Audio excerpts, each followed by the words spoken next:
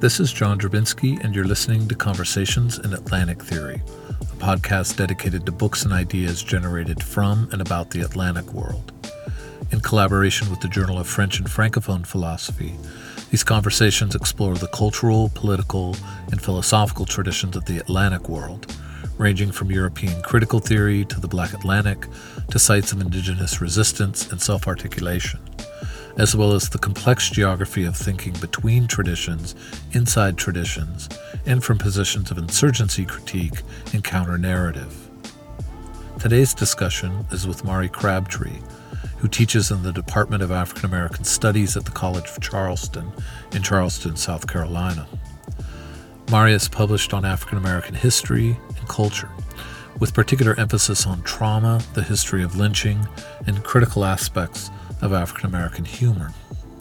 Along with a number of articles, she recently published My Soul is a Witness, The Traumatic Afterlife of Lynching, out with Yale University Press in late 2022, and the occasion for our conversation today.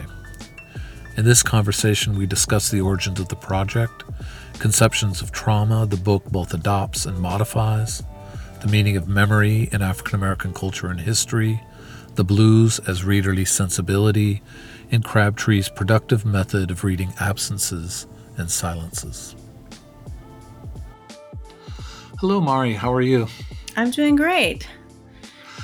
I'm really happy we have time to talk about your book today, My Soul is a Witness. It's fresh out, actually.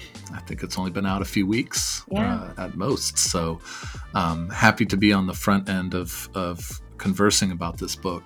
I wanted to say, just to get started, how much I like this book. It's emotionally, I think, a really difficult read, as it should be.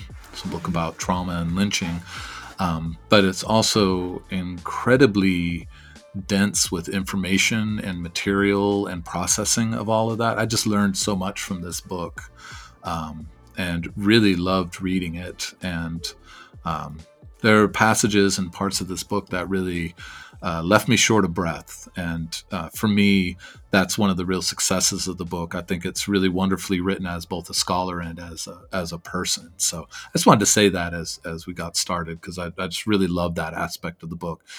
I can't imagine quite what it's like to write a book about lynching, in the sense of that you take it as something that's not a remnant in the past, but something that haunts the present. And I think you really access that. It's just really wonderfully executed. Thank you for it. Well, thank you so much for that. I did want to pay very close attention to the writing as I was writing and revising, and so I'm glad that you found it a good read. Yes, absolutely.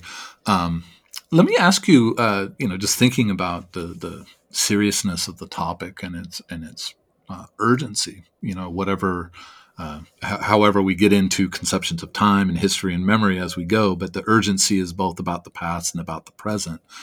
And so, sort of in that spirit, I wanted to ask you, as a way of getting started, what motivated you to write this book? Writing a book is no small undertaking. You put aside so much of your life just to make the time to write, all the difficulties of putting words on the page and editing them and getting feedback, but also this material being so difficult to take on as a human being. So something obviously motivates and pulls every author along in a book. And so I wanted to start really by asking you about the origins of this project. What are the sort of ethical, personal, philosophical concerns that drew you to the questions in My Soul as a Witness, and why write this project now?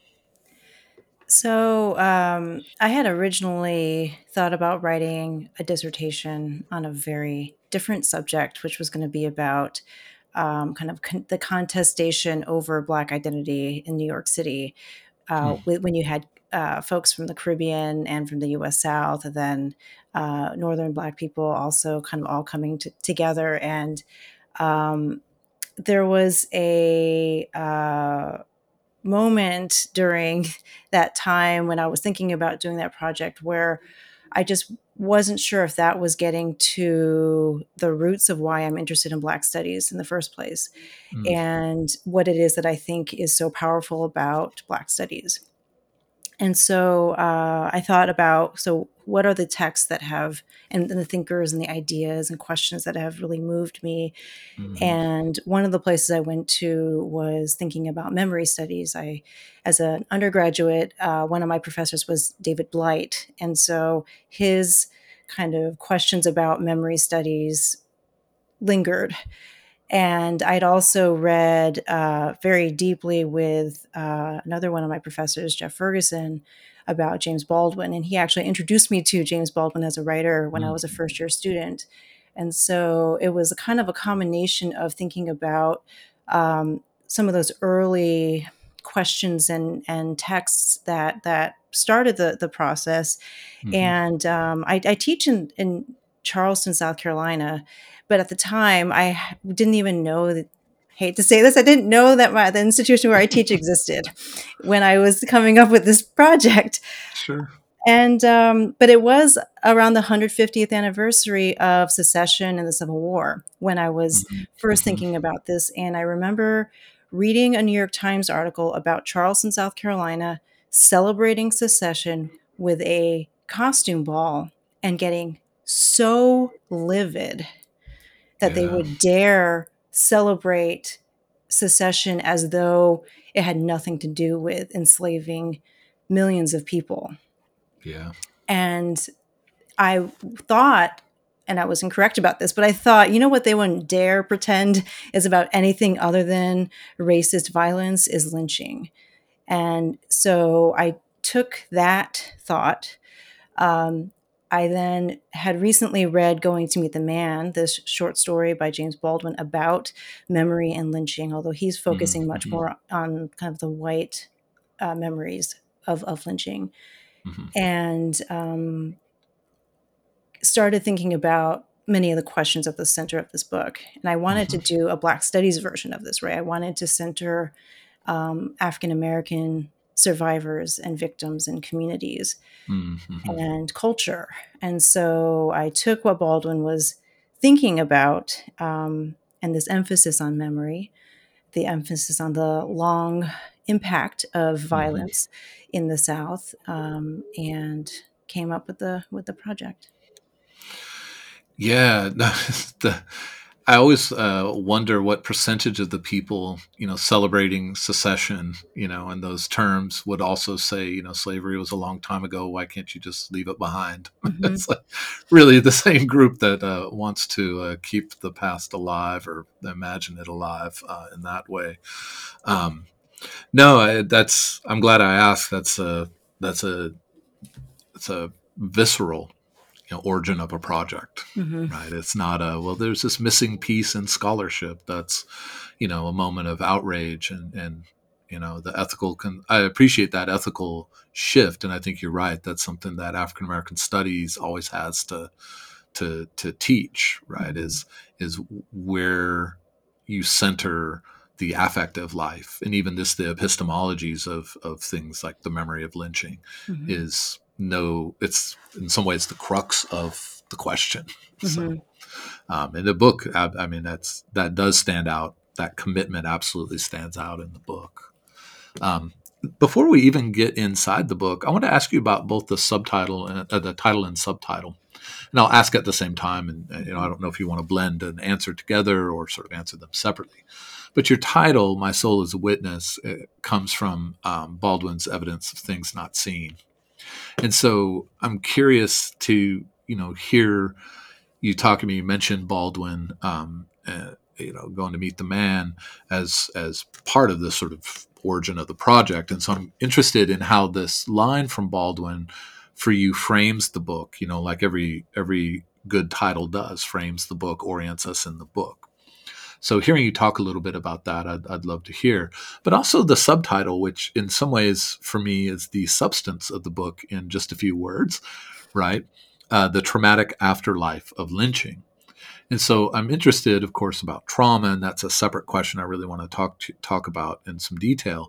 But this notion of an afterlife, and I think this notion of afterlife and afterlives has become a trope in the last 5-6 years, and really productive one, and it's very specific in your book. So I also wanted to ask you to talk about this notion of afterlife and what that says about the time of lynching, right, or the Mhm. temporal meaning of lynching.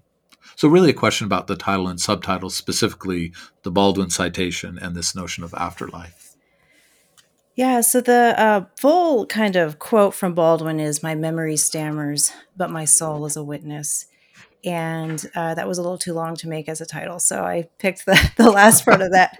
But my memory stammers, I thought, was really evocative as well. Thinking about what it means for memory to be present but not fully articulated, for memory to stay with someone but not be at the front of their mind or even something that's spoken about. Yeah. And what I liked about My Soul as a Witness is kind of sitting with the possibility that some of the things that we remember, even if it's not being talked about, hasn't left us. Mm-hmm. And that to me gets to some of the temporal elements of the book. I I used the word afterlife, um, partly because of the temporal nature of afterlife. Right, it's Mm-hmm. after someone has departed. There's also the recognition of death, which is at the center of lynching. Um, and yet, an afterlife is a, something beyond just the finality of death as Mm-hmm. well. And so, when I think about the traumatic afterlife of lynching, I'm thinking about it both in terms of the horror that stays with people after a traumatic event, but also the ways in which they find a pathway through and hopefully beyond the trauma.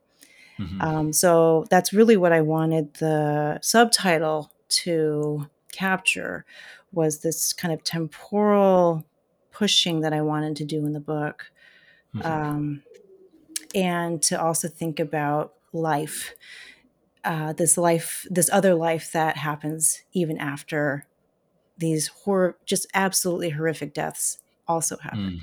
Mm-hmm. Yeah, it's interesting the full quotation there. I also say I hate to like mention my own project when we're talking about your book, but I'm trying to finish. Just need to finish this book on Baldwin. Where I also have a quote from Baldwin as a title. He has little snippets of his sentence are perfect titles. I swear, there's like thousands of titles in that nonfiction.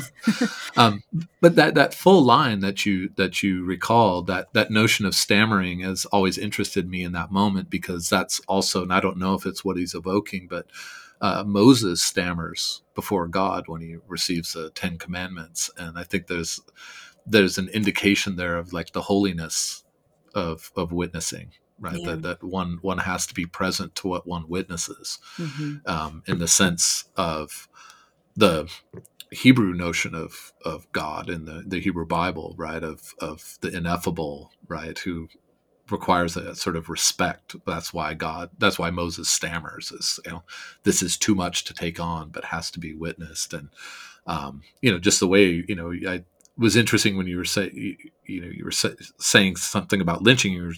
How do you find the words to say this incredibly awful, this unspeakable? We don't really have those words, and it's almost like we stammer in front of the word lynching, Hmm. right?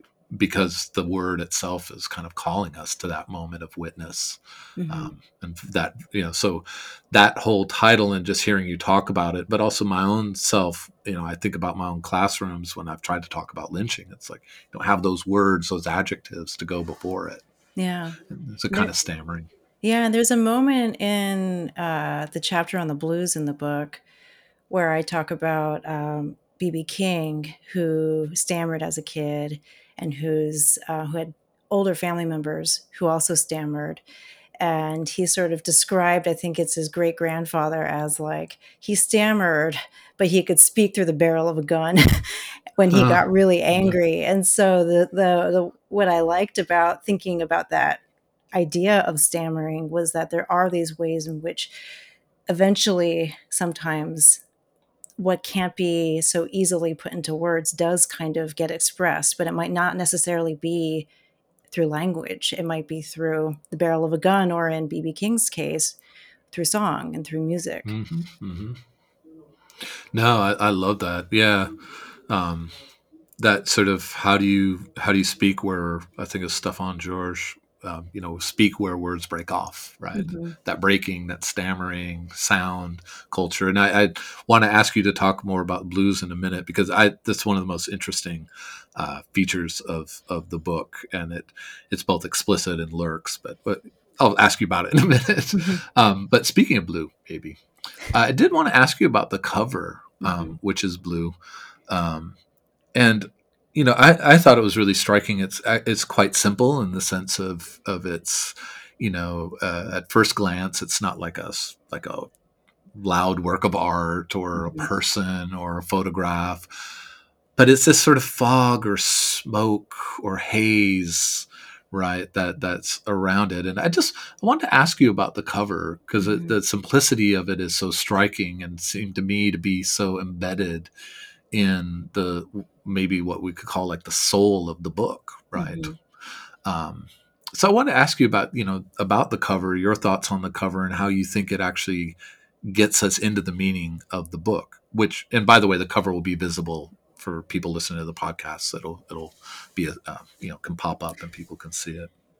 Yeah, so I had been asked by the press what kind of guidance I wanted to give on the cover, and I said, and they asked me what color scheme and themes and a few words to describe the book that might help them develop the cover. And I said it was fairly obvious that blue would make sense because the blues are so important to this, but also I think that there's a kind of melancholy mood in a lot of ways in this book, and a heaviness and hauntedness in the Yeah. book. So I wanted something that would evoke some of that feeling in on the cover. I did initially really want to have artwork, so I had a couple Mm-hmm. paintings that I kind of set my heart on, and for other reasons, like didn't end up getting on the cover. But I do really like it because I do think it definitely sets the mood as a melancholy, haunted, introspective, hopefully, read. And interestingly, it's all of those things, I think. And it's also just a really, really beautiful cover, and maybe that gets into the blues question in a minute here, but the way it's also beautiful while Yeah. also, especially after reading the book and seeing, sort of putting it down and looking at the cover, I Hmm. just really had that point where I was like, well, I didn't quite get the cover, right? Hmm. Until I read it. And then I Yeah. look back at the cover and I'm like, well, what lurks behind this sort of haze of Yeah. the cover is now I feel it, right? It's like a Yeah. symptom sort of lurking underneath that. Yeah. Yeah. And I knew I didn't want to have like a lynched body or something on the cover, which is fairly typical in lynching scholarship to have um, lynching postcards and things like that reprinted. And the book is about lynching, but it really is about Black living. Hmm. And so I wanted to make sure that that was clear from the get go. Yeah, for what it's worth, I'm glad that you didn't have a picture of lynching on the cover. Yeah, for lots of reasons.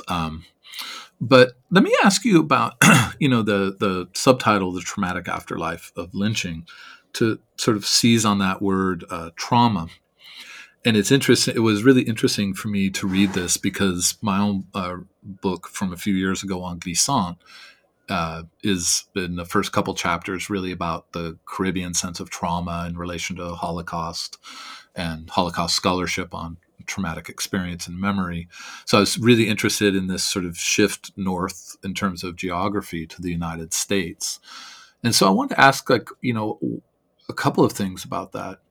You know, um, what you think that difference is when we Hmm. think about traumatic memory and traumatic experience and its inheritances, in relation to the Holocaust, in that in a distinction sense, right, of making a distinction in the African American experience, and what you think that notion of trauma as a critical concept helps us see about African American memory and history, Right, because it is a concept, and all concepts help us see things. So, Yeah. both, what is that difference for you, and what do you think deploying it as a critical concept helps us understand about lynching, but also the way lynching is also a sort of cornerstone, but also part of a longer story about traumatic foundations of the African American experience. Yeah, I think there's quite a bit that I could take from the existing trauma studies literature, because there's certain elements of trauma that are very much generalizable. Hmm. Um, the ways in which comes back in unexpected and often really upsetting ways, the way in which trauma is difficult to articulate, the ways in which different people who witness the same thing might not have the same traumatic response. I thought a lot of, especially on the level of psychology, Hmm. it was really helpful to look at what has already been written on trauma in trauma studies. I think one of the biggest differences in terms of historical context, though, if you're looking at mid 20th century Europe, in particular Germany, and you're looking at the Jim Crow South and the end of the Jim Crow South, is the vast difference in how um, both of these places have talked about or failed to talk about what happened. And Mm-hmm. you have in the US South, um, generally speaking, this resounding silence about the harm of Jim Crow, in particular lynching, especially in the places where they happened. And so instead of putting up monuments, instead of having, recording the stories of people who survived lynchings and massacres and all sorts of other kinds of violence that was part of Jim Crow, the tendency has been to ignore, try to forget, paper Hmm. over, and the like. Whereas in Europe, you have museums dedicated to memory. You have reparations. You have court cases. You have even more. Most recently, there was a court case involving, I think, a 90-something-year-old woman who was a Mm-hmm. secretary at a death camp. So you see a different kind of public reckoning. You see it issuing from the state. You see it in public spaces, in public discourse, in schools, and many of these other sorts of institutional ways manifesting. Whereas in the U.S., it's only been the last few years that we've seen much done in terms of memorializing lynching victims. Most of that has come from grassroots organizations, not the state. A lot of that has been privately funded, and a lot of it is not consumed or viewed in the same way by white Southerners, for example, and Black Southerners. Hmm. And so I think that when you think about Jim Crow and you think about trauma, the lack of witnesses and the lack of a Hmm. kind of ability to articulate in a safe way what one has survived, Hmm. unless you're within the Black community or you're within a family or even within like a very close knit group of friends, has made it so that the trauma gets processed differently, because those other avenues of processing it on a broader kind of social, cultural level have largely been foreclosed. And we're getting to the Hmm. point where the vast majority of the people who witnessed or survived what we think of as like kind of that peak period of lynching are no longer alive. And so Hmm. we're losing a lot of these stories. And we're also, well, I think just as importantly, losing the opportunity for folks to get closure, or Yeah. something. Closure might be too neat of a word, but to get some kind of witnessing to what they have been through. And so when I think about trauma in the African American community, I wanted to make sure I was attentive to the kind of lack of the silences, collective silences, Hmm. um, by the state, by white institutions, by white communities, but also attentive to the specific cultural tradition through which African Americans found a way to make it through. Hmm. And I use the blues sensibility as the way in which I grounded in a Black cultural tradition, because it's not just for convenience or something, but because I really think it describes how the wide range of ways in which Black communities, Black families um, ended up finding a way to make it through, to Hmm. process those memories, sometimes to silence those memories, sometimes to surreptitiously talk about those memories, sometimes to use those memories as the kind of galvanizing force for protest. And I wanted to, it made more sense when I thought about it through the blues. Um, Hmm. and it allowed for me to think about this wide range of responses, um, where you do have silences, but you also have protests in the Yeah. same time and place. I mean,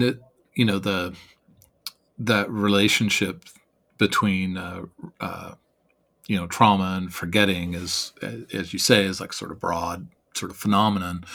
But the way forgetting has been so institutionalized, as you were saying, in this country, around lynching, around Jim Crow, even around slavery. I mean, I'm always struck when when my students say, oh, we don't need another film about slavery. And I'm like, how many films have we actually had about a Mhm. 246-year practice? Mhm. We actually have not had that many, but, so that even I think conscious, people who want to be conscious of the traumas of our history, I think we often do fall into that habit of forgetting to say, like, our institutions need to sort of be reduced in their public institutions like museums and gardens and government holidays, or all these ways we mark things.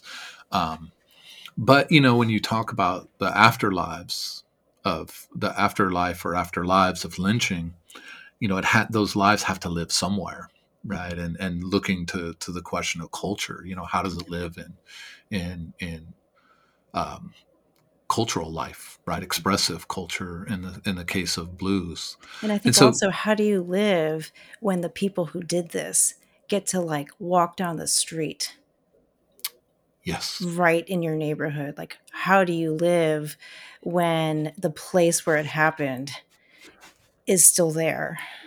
Um, it's just really incredible how different that is. Not that you can't be haunted by by like a concentration camp or something like that, even if Mhm. there is memorialization around it, but the fact that so many of the people and perpetrators and the places just kind of get to be normal and Yeah. normalized is just astounding to me, how people live through that. I remember teaching a class on, it was called Truth and Reconciliation in the Americas. And we were talking about, we were reading Nunca Mas, the Argentinian sort of statement on the disappearances and the military dictatorship. And I remember one of them was talking about, one of the witnesses was talking about, we see these generals who we know ordered or even conducted like mass murders, and they're just walking around, and this is sort of what the madres are supposed to be doing, is sort of playing this sort of pull their conscience right into this notion of the maternal. But I remember a student saying, like, I can't believe that happened, right? They're just walking around. And I had mentioned exactly that. I said, look, it was in Massachusetts. I was at Hampshire College, and I said, I mean, we walk on land where, like, you know, uh, all these Native Americans were murdered and driven off of here, but we don't even mark it, right? Mhm. And in the South, all those photographs of people having a picnic at a lynching or cheering on, the assault of children trying to integrate a school, they're like regular people walking around. And I think you're right. It's something, um, I don't want to say singular, that's too strong, but there's something that has to be taken up in its specificity around what that means for trauma and memory.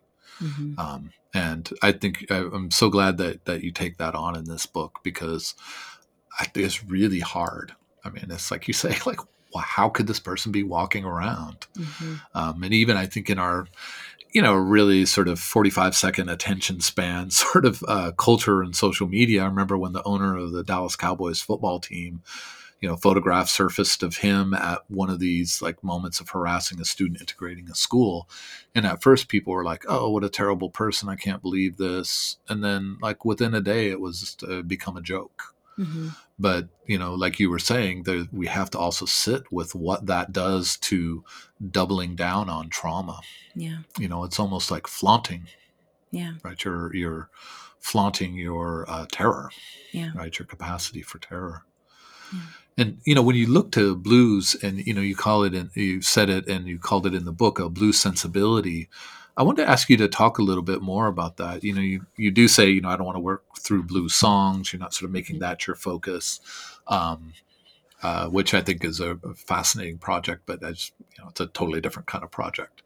But instead, blues as a sensibility, blues as a critical concept. I really love this part of the book. Um, and there's a, a characterization you get from Cone, which is it's a secular spiritual. Mm-hmm. And every time I've seen that phrase, I get like a chill. That's just an amazing characterization. So I wanted to ask you first, where do you draw your conceptualization of this notion of blues sensibility from? How would you sort of, talk about your sources and sort of the way you put it together? And also, what do you think that blues sensibility helps us see? What aspects of the world does it help us see that maybe we wouldn't see without that concept as our sort of interpretive or intellectual frame? So I think where I started was actually with listening to a lot of blues music, and a lot of blues albums have interludes where the artist is talking. And so, and there's actually a great recording that Alan Lomax did with Big Bill Broonzy, Memphis Slim, and I can't remember which one, but one of the Sonny Boy Williamses. It might have been the first one, but I can't remember which one. I think it was the I first, think it yeah. was okay. So they're having this conversation in the 40s about their lives and about music and about Jim Crow and all these things, which actually wasn't initially published because it was Mm, seen as so controversial. Because they're very explicitly talking about like what it's like to work on a levee camp, what it's like to work on these, as a sharecropper and things like that. mhm, So in that interview and in some of these other kind of interludes between different songs, these blues musicians often described what they were trying to do with their music mhm, and what it is that where the blues kind of come from. So a couple of them talked about, well, the blues came out of reels, which were these kind of folk songs, or the blues uh, was what someone might sing to themselves when they couldn't like chew out the boss, but they mm. wanted to like get that off their chest, and they'd like Yeah. kick the mule and make up a little song about what they were feeling. And so I found that listening to blues music and these albums and some of these interviews straight from the mouths of these blues musicians was really helpful for thinking about what it meant for them as musicians, what it meant for them as people who were coming out of or living in Jim Crow, and Mhm, coming out of this Black Southern cultural tradition. mhm. And so I started there, and then shifted into, again, it took me a while to get to the scholars. So I then shifted into thinking I like with, that. Ralph Ellison and what Mhm, Ralph Ellison says the blues are. And then eventually I got to, James Cone and Jeffrey Ferguson and Angela Davis and others mhm, writing about the blues. But it really was kind of started with how musicians understood what they were doing as mhm, musicians with blues music, and then thinking outward from there, what does it mean for someone to have the impulse to return to something painful mhm, as a way to process and in some ways dull the pain mhm, and allow the pain to kind of sit with you still, because I think that's what's so profound about the blues is it doesn't have a happy ending necessarily. It's off your mind. You're kind of able to Yeah. make it through. And so it's not about really easy solutions. There's no cure that's being offered. Yeah. Instead, it really is about like trying to just move on enough with your life, Hmm. um, without the blues getting in the way of living. And I love that that the way you talked about that and the way you work with blues sensibility in the book, because among many things, which is just in some ways just a repetition of what you just said, but these blues singers, there was a folk revival in the 1960s that really turned them into this sort of noble savage, sort of expressive people. But these moments, like what you do in this book, and as you say, Ellison or Hurston or Albert Murray, you know, um, they're there to like instruct us, if not remind us, um, that these are intellectuals.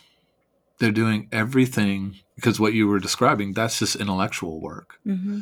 It's like saying, like, we do this, we play these language games and sound games for a variety of reasons because we are addressing these certain aspects of our world in a way that makes sense in the context of our world. Yeah. And I think it's easy to give a characterization, not easy, but it's one thing to give a characterization of that, and Murray and Ellison love to embellish that with like Bessie Smith's a sorceress and a wizard. And, I love all of that stuff.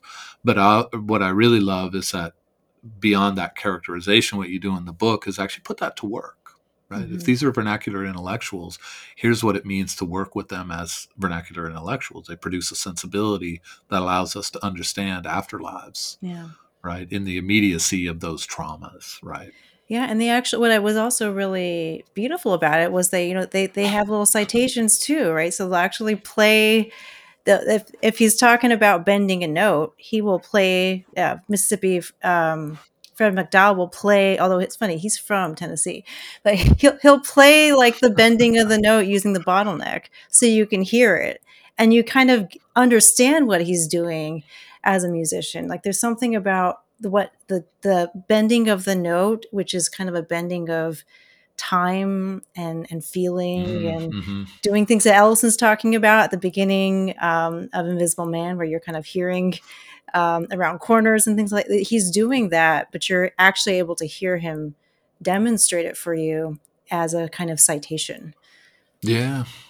Yeah. I mean, I think those Lomax recordings where they include the talk Mm-hmm. they're always so interesting. When you're talking about Fred McDowell and the sort of demonstrations of differences. First of all, you see that that's a craft, Mm-hmm. right? That's an art form. It's not just playing feeling or all those sort of folk revival things.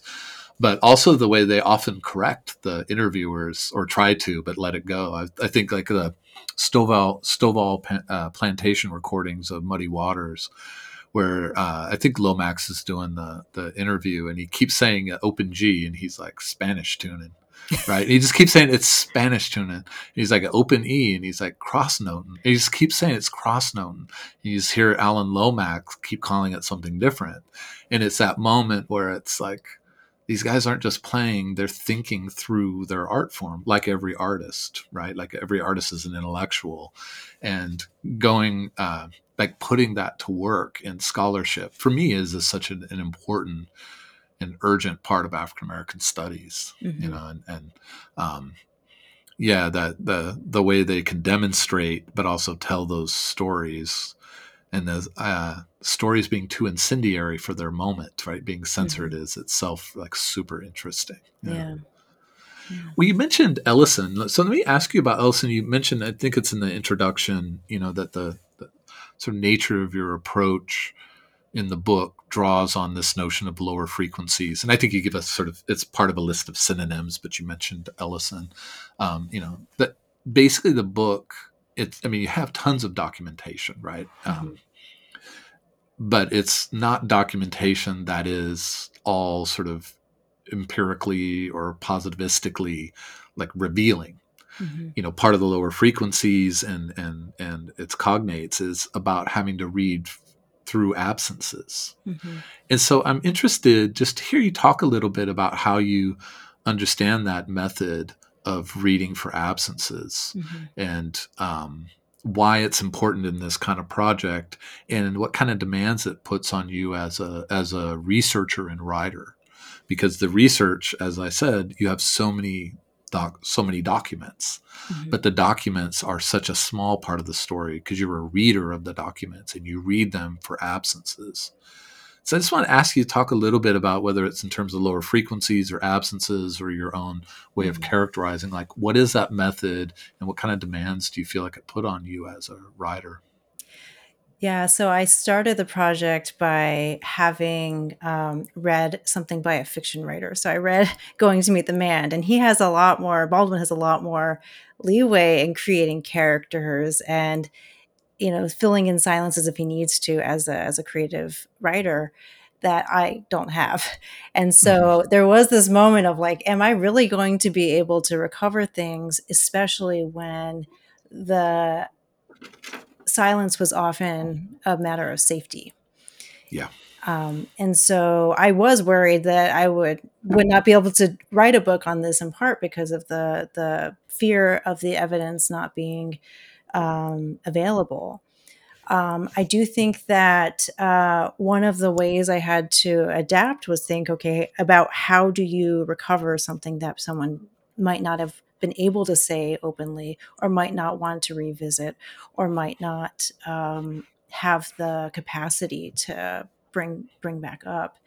And so one of the places I looked was in the kind of folk tales and ghost stories that people told, which Mm-hmm. were often providing a level of plausible deniability, a kind of level of an intermediary doing, kind of getting the vengeance that they themselves desired, that allowed for a more open expression of condemning lynching and Mm-hmm. remembering the lynched.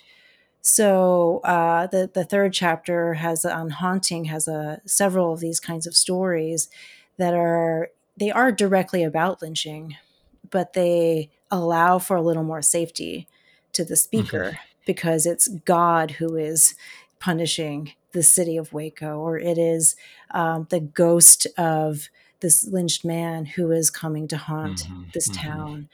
And that level of plausible deniability, or that kind of distance, I thought was really helpful for thinking about how do I find something that's not quite trying not to be found, but in that case, but harder to locate.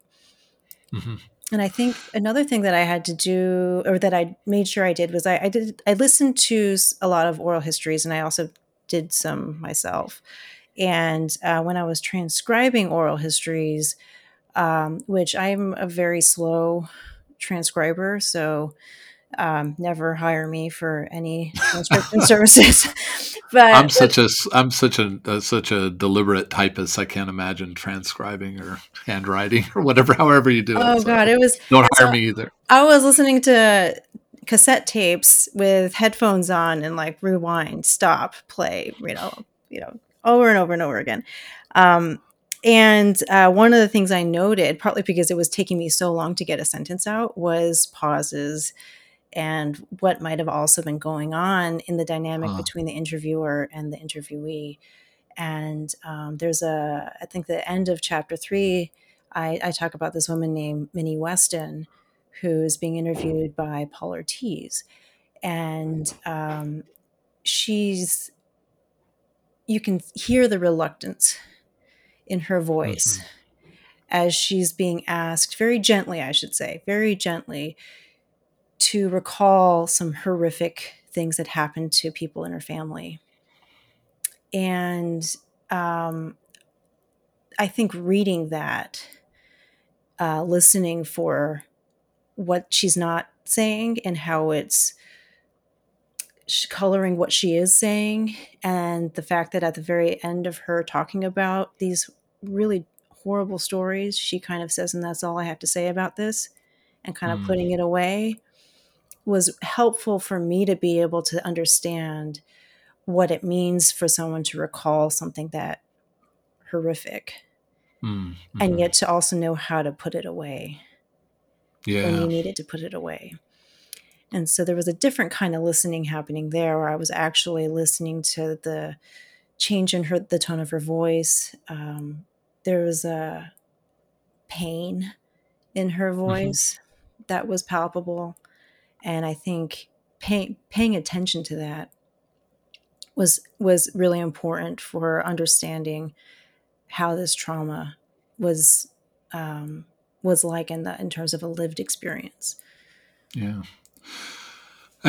Hearing you talk about that and that the way we listen for those pauses and the way those pauses become um, the interpretive frame for everything that follows, even if what follows is powerful on its own. Um, that's such an important part of reading and interpreting, and something that I think goes to sort of my next question about sort of or question in a bit about the genre of the book, but you know, when you're talking, it also reminded me, you know, of in Cloud Lanzmann's Shoah, um, you know, which is just a series of witnesses for 9 hours and 45 minutes. Mm-hmm. And when people write about Shoah, the film, they really write about the pauses and the absences. You know, the one that always sticks out for me is this interview with Philippe Mueller. Um, uh, and he gets to this point and he doesn't want to talk. And Lanzmann's like, you have to speak, you have to speak, very aggressive. And he throws up his hands, but then there's this pause. And then he says, my life had become meaningless. And it's like saying my life had become meaningless is a really powerful thing, right? Mm-hmm. Especially in a cinematic context. On the page, it's enough. But then when you actually think about like what's important in that moment, it's that pause, Mm-hmm. right? And how to write about those pauses, I think, is, you know, like you're saying, like a sort of literary genius, you know, a Baldwin or an Ellison. I mean, they just have a flair, a blues musician who can make a sound out of an instrument that only a few people on earth can. They can do it. But to take that on, like as writers, I think it's a real challenge, you know. I mean, again, I think you do it really well. It's part of what I love about the book is you just take the blues sensibility seriously as an intellectual project, and take that sense of absences as something you have to write about and not just say, I can't say anything about it. Mm-hmm. Um, Yeah. yeah. And so thinking then about also the sort of expressive media in the book, right? Obviously it's a written book and you draw on this variety of resources. In the violence chapter and the protest chapter, Mm-hmm. you have like I don't want to say the text is interrupted, but it has like moments of visual culture. You have some photographs, you have a couple of reproductions of Jacob Lawrence paintings, um, which I think are really powerful. You know, I like I said before, I like that you didn't have a lynching photograph on the cover. Mm-hmm. I think it invites a kind of voyeurism Mm-hmm. that then it can't inside the book, because by the time these visual pieces come up in the book, we're ready to look at them. I don't know Mm-hmm. how else to put it. But I'm interested for you as you put the book together, because it's a discursive project, right? What then this moment of visual culture entering your discourse? Like Mm-hmm. what was at stake in that? Like why did you want to do that? And what do you think it adds to the kinds of things you're trying to talk about? I'm really thank you for this question, because it's I I think that the intentionality around using images and trying to use them in a way that was sensitive and yet honest Mm, was something I really wanted to try to achieve in the book. I think that um, the first images I think pop up in the violence chapter, and the first ones that I talk about are paintings by Jacob Lawrence, where nooses are present, or things that are resembling nooses are present, but there are no mhm, bodies. And then it's a couple pages later that you get to these effigies of lynched bodies that kept on coming up in the archival research that I was doing. And so I did want to kind of begin with Black artists and what they're saying about lynching through their art, through visual culture, um, and then shift to the white supremacists' use of a similar and yet very um, different kind of image in terms of the intent, Yeah. and make sure that I've started with Jacob Lawrence rather than the effigies. And I've always worried about, like, do I prepare people enough for like turning that page? Because a couple of the images, just by virtue of the size of the file, had to be vertical, and so some of them take up whole pages. Mm-hmm. Um, I thought it was also important to think about memory through the visual, because so much of how people remember is through being haunted by an image, whether it's a photograph or it's something that they remember, and that memory is translated into like an image in their brain. I talk about a man named Robert Hall in the book who, as a child, came up in the woods upon a lynched body, and that image of the lynched man haunted him in his nightmares for years. And so I think it's important to talk about the visualness of the terror, Yeah. because of how that was one of the ways in which it stayed with people, was actually the visual itself. Um, I also wanted in the protest chapter to again think about a very different kind of image. So instead of it being lynched bodies or nooses, to think about Black mourning through Mm-hmm. the visual. Again, I think that so often when we talk about Black people's lives, we talk about suffering. Yeah. Um, and so when you see mourning, which is about sadness, but is also even more so about love, I wanted to make sure that was also front and center. Yeah. This, so as you said, there are so many ethical like considerations in putting visuals around lynching, reproducing photographs, and Mhm. for what it's worth, as I said, by the time we turn that page, it's our sensibilities have been really changed. Right? I think we're ready to look at them in that preparation to look. If nothing else, I think that's an accomplishment of the book, is that it actually, if one reads, front to cover, one understands what it means to be prepared to look at those images. And I also don't want to diminish the first chapter has a lot of violence described on the page, so there's no images, but Yeah. those were, I mean, they were hard to write because the subject matter was hard, but they were also hard to write because I wanted to achieve a balance between really understanding the brutality without it becoming gratuitous. And Yeah. so I think that I still struggle with how I feel I did in that first chapter, because it sometimes it did feel like, should I have um, changed the way I wrote it, Yeah. because it did change over time. So it was more graphic before in earlier drafts, and I changed it, but I wasn't sure if I had changed it enough, precisely because even in the absence of the image, the words on the page have their own kind of violence too. Yeah. I think these, for people who take this stuff seriously, I just think these are some of the hardest questions we have as scholars, especially as you're saying about this work and about your own interests broadly of we have to fight against forgetting, right? But then there's all the ethics of like how do we make present our memories, right? Hmm. And how to write about traumatic violence, whether it's in image or recounting or characterizing oral histories, news articles. These are really hard questions, and I think what you do is what we ought to do, which is be attentive, but also not say it's too ethically fraught. I'm gonna not take it on, you know, and in that way, maybe this is maybe I not maybe I think this is actually a nice segue to my next question about what kind of book this is, Mhm. because I think the kinds of books that we write also help us understand how to negotiate those ethical questions about representing violence. I was just looking at the book, so I was like, I thought it was in a series called something about history. It's New Narratives in History, or New directions in narrative history. Yeah. New Directions in Narrative History. And perhaps narrative history is the answer here. But I wanted to ask you, how do you characterize the book?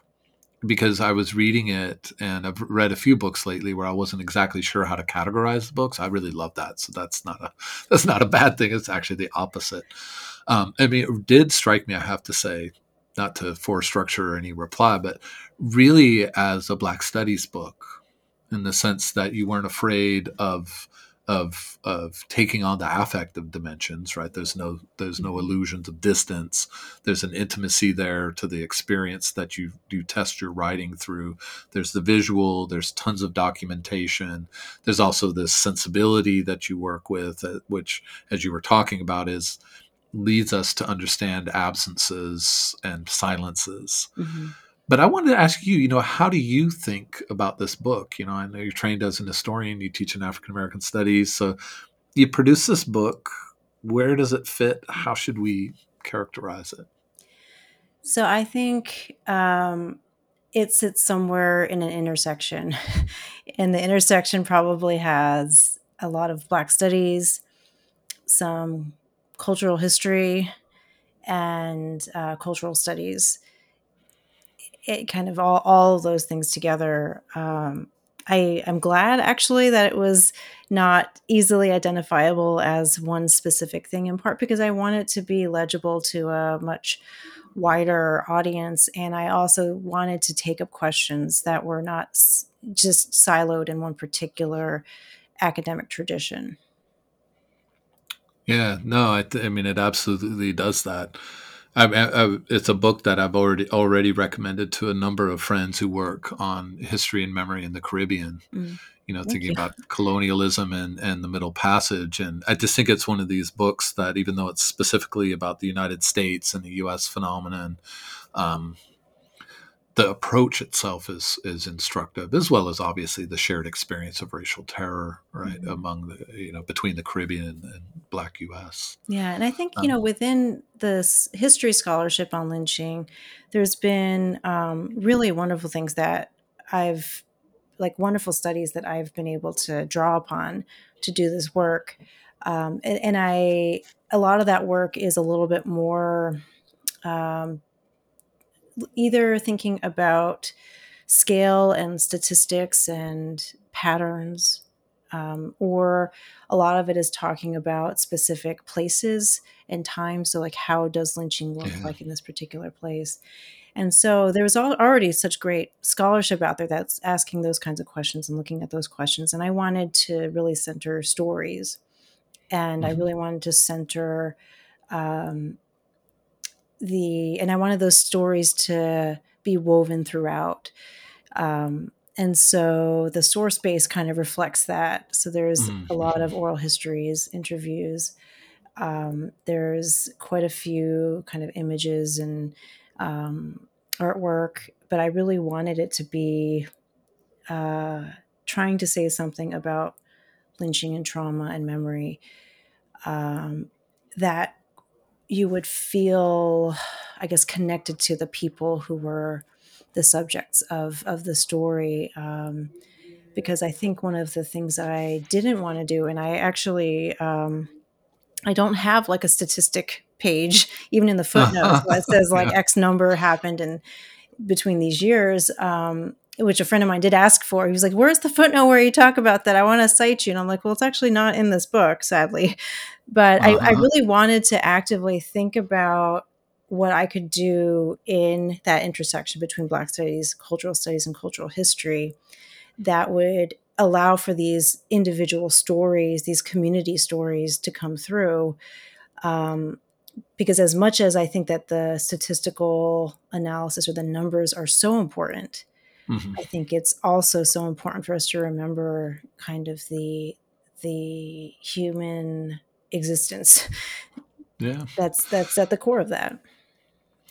Yeah, I mean the existential dimension of all of this. That's the focus of the book. I mean, it's for me that's the promise of area studies is to Mm-hmm. make books and in various kinds of intersections not just possible. I mean, anyone can write the kind of book they want, but actually make it valued, right? Mm-hmm. As a almost expectation of the area study, like you Mm-hmm. should write in intersections, and very few people do. But this is book, and I just yesterday did a podcast with Shanna Benjamin about her book on Nellie McKay, Mm-hmm. and it was another one of these books, sort of two in a row, where I'm thinking about like these are really great area studies books, very different kind of approaches or subject matter, but I really love this as a book at intersections, and what area studies makes possible if we all could just take that step. I always feel disappointed when people are like, yeah, you really write philosophical work. And I'm like, I want to write area studies work, but it's hard. It's not easy. Well, you said a little bit about the sort of statistics and the sort of very regionally specific or moment specific studies. How do you think about also this work in relation to literary or visual culture approaches? A book that comes to mind is Caretha Mitchell's "Living with Lynching," and also, and you talk about this in the book, James Allen's exhibit "Without Sanctuary," which, in its moment, I think in a weird way, it's kind of been forgotten. Mm-hmm. Um, Maybe that's a theme here, but was such a jolt, Mm-hmm. right? And got talked about, and I thought in such important ways. But how do you think about what you do in this book in relation to, say, that literary approach that Caretha's book has, and then Without Sanctuary as an exhibit, as something you're physically present to rather than as a reader? Yeah, so I think I remember one time doing an interview for a job, and someone being really quite shocked that I was applying for a history job and was writing about ghost stories, because that's what my writing sample was. It was about these ghost stories. Funny. And I made it very clear that I'm not trying to verify the existence of ghosts in my book, but I want to think about, why do people tell stories using ghosts? And what does it mean for a ghost story to be passed on for so many generations that I can get it like 60 years after or 70 years after the story was initiated. Yeah. So I think from the literary side of things, that attention to how the narrativity of around lynching memory um, what it looks like, what it means, how it's a reflection of a particular cultural tradition, how it's a reflection of a particular traumatic collective experience, was really helpful, because I mean, my texts are not quite the same as the plays that Caretha Mitchell's writing about, but I also am reading a kind of text as well through the Hmm. oral histories, but especially through these stories that people were telling each other, or not telling each other. And sort of Hmm. reading through that lens was really helpful. I think with, if I do talk about Without Sanctuary quite a bit. And then I remember hearing about it pretty soon after the exhibit actually happened, in 1999, because I had taken a class with David Blight and he had mentioned it in class. Hmm. But I didn't actually get to see it. And so a lot of my kind of access to the exhibit itself was through the book that was published, the book of photographs that was published, Hmm. and then talking to Joseph Jordan, was one of the curators he was the curator of the exhibit as it went to Atlanta. Hmm. And I think that same exhibit actually also went to other places too, like Jackson, Mississippi. And when it was at the New York Historical Society, people were allowed to like leave their reflections. And so I read through a bunch of those reflections of people who had gone through Hmm. the exhibit. And then there were some, articles written about it, in kind of scholarly journals, but also in, newspapers as well, kind of popular newspapers. And so I got a sense of the exhibit And I think that the exhibit itself, it it makes it raises some of those same ethical questions for me. Mm-hmm. Um, but I also reminds me of how important time is and context is for thinking about whether something is, or how we read the ethical questions. So, Yeah. the for example, Emmett Till's mother, Mamie Till Mobley, showed a photograph of her son's battered body and had it, published in popular newspapers and magazines. And I think if the same thing were to happen in 2023, it I wonder about whether or not that would have the same kind of social impact that it had Yeah. then. And I think also about then this exhibit of lynching photographs in the late 90s, early 2000s. And if something like that, not that we've moved on or anything, not that we've changed dramatically, but I wonder what, in an age when videos of police killings of unarmed Black people, for example, are so easily accessible, how to read the how to think about such an exhibit like Without Sanctuary in our present. And Yeah. so I think one of the things I really liked about doing that research about the exhibit was that it raised for me a lot of questions about not only what do I want to show in the book and what don't I want to show in the book and how do I want to depict images of lynching, but also had me think about historicizing that exhibit Mm-hmm. itself, and why in 1999 it played the role that it did, Mm. um, and had the impact that it did, when I'm not sure how I would feel about another exhibit of the same kind right now. Yeah. Yeah.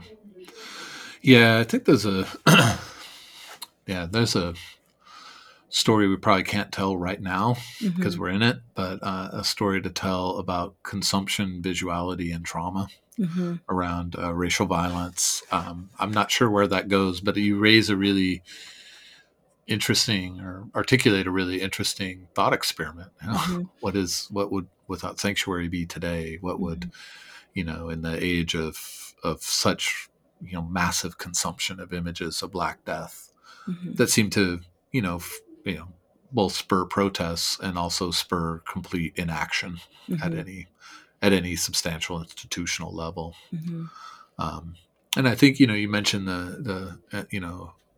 Emmett Till's mother, circulating the photograph of just horrifying photograph of mhm, her son's body in a coffin, and then the movie came out. I saw the what do they call them, the trailers for it, mhm, and the director came on and said, "We're not going to. This is a story about a movie about joy. It's not a movie mhm, about Black trauma and mhm. death."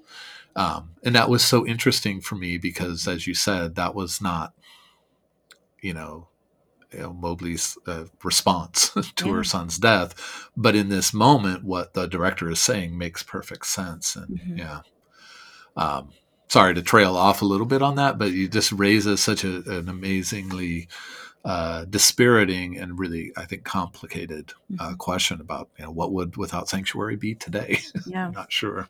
Yeah. Yeah, because I think we're just not quite sure how we wanna deal with, as a society, the technological, kind of the ways in which technology allows for the abundance of these images to proliferate and to be shared in such casual ways. Whereas if you're Yeah. going to Without Sanctuary as an exhibit, it just is different because you're having to exert effort to go see it. Maybe this is where abstraction needs to make a comeback to just push against a little bit of this like level of consumption. I don't know. Um, Teaching some Adorno this semester, so that's got me thinking about consumption that way. Mm. Well, let me think about this book as having readers. Mhm. Hopefully we'll get a lot of readers. I think it's just really incredibly important as a book. And so when we write books, we all know readers just read them and they take what they want from it, Mhm. and there's kind of nothing we can do. That's part of reading, right? Mhm. People read, and we can't control. That's good, but also can be frustrating. We can't control what happens, right, when they Mhm. read. At the same time, of course, when we write books, we want people to I always say walk away from the book differently, Mhm. right? We imagine readers impacted so that something about their sensibilities, the way they move and feel in the world, are shifted and changed. So it's not like an extraction, but really like like an impact. And so I want to ask you, like, how do you want readers to walk away from your book? How they will is a different question, but Mhm. how do you want readers to walk away from the book as the author? Well, I guess the way I'll answer this is by way of Leon Litwack. So, I have two mentors who worked with Leon Litwack, and one of them told me the story about how after he'd written Trouble in Mind, which is about Jim Crow, and it's a difficult read to get through because it's not because of the writing, but because it's just the subject matter is so Yeah. unrelenting, right? And it's just like Yeah. 400 or 500 pages of just unrelenting descriptions of Jim Crow in such powerful language.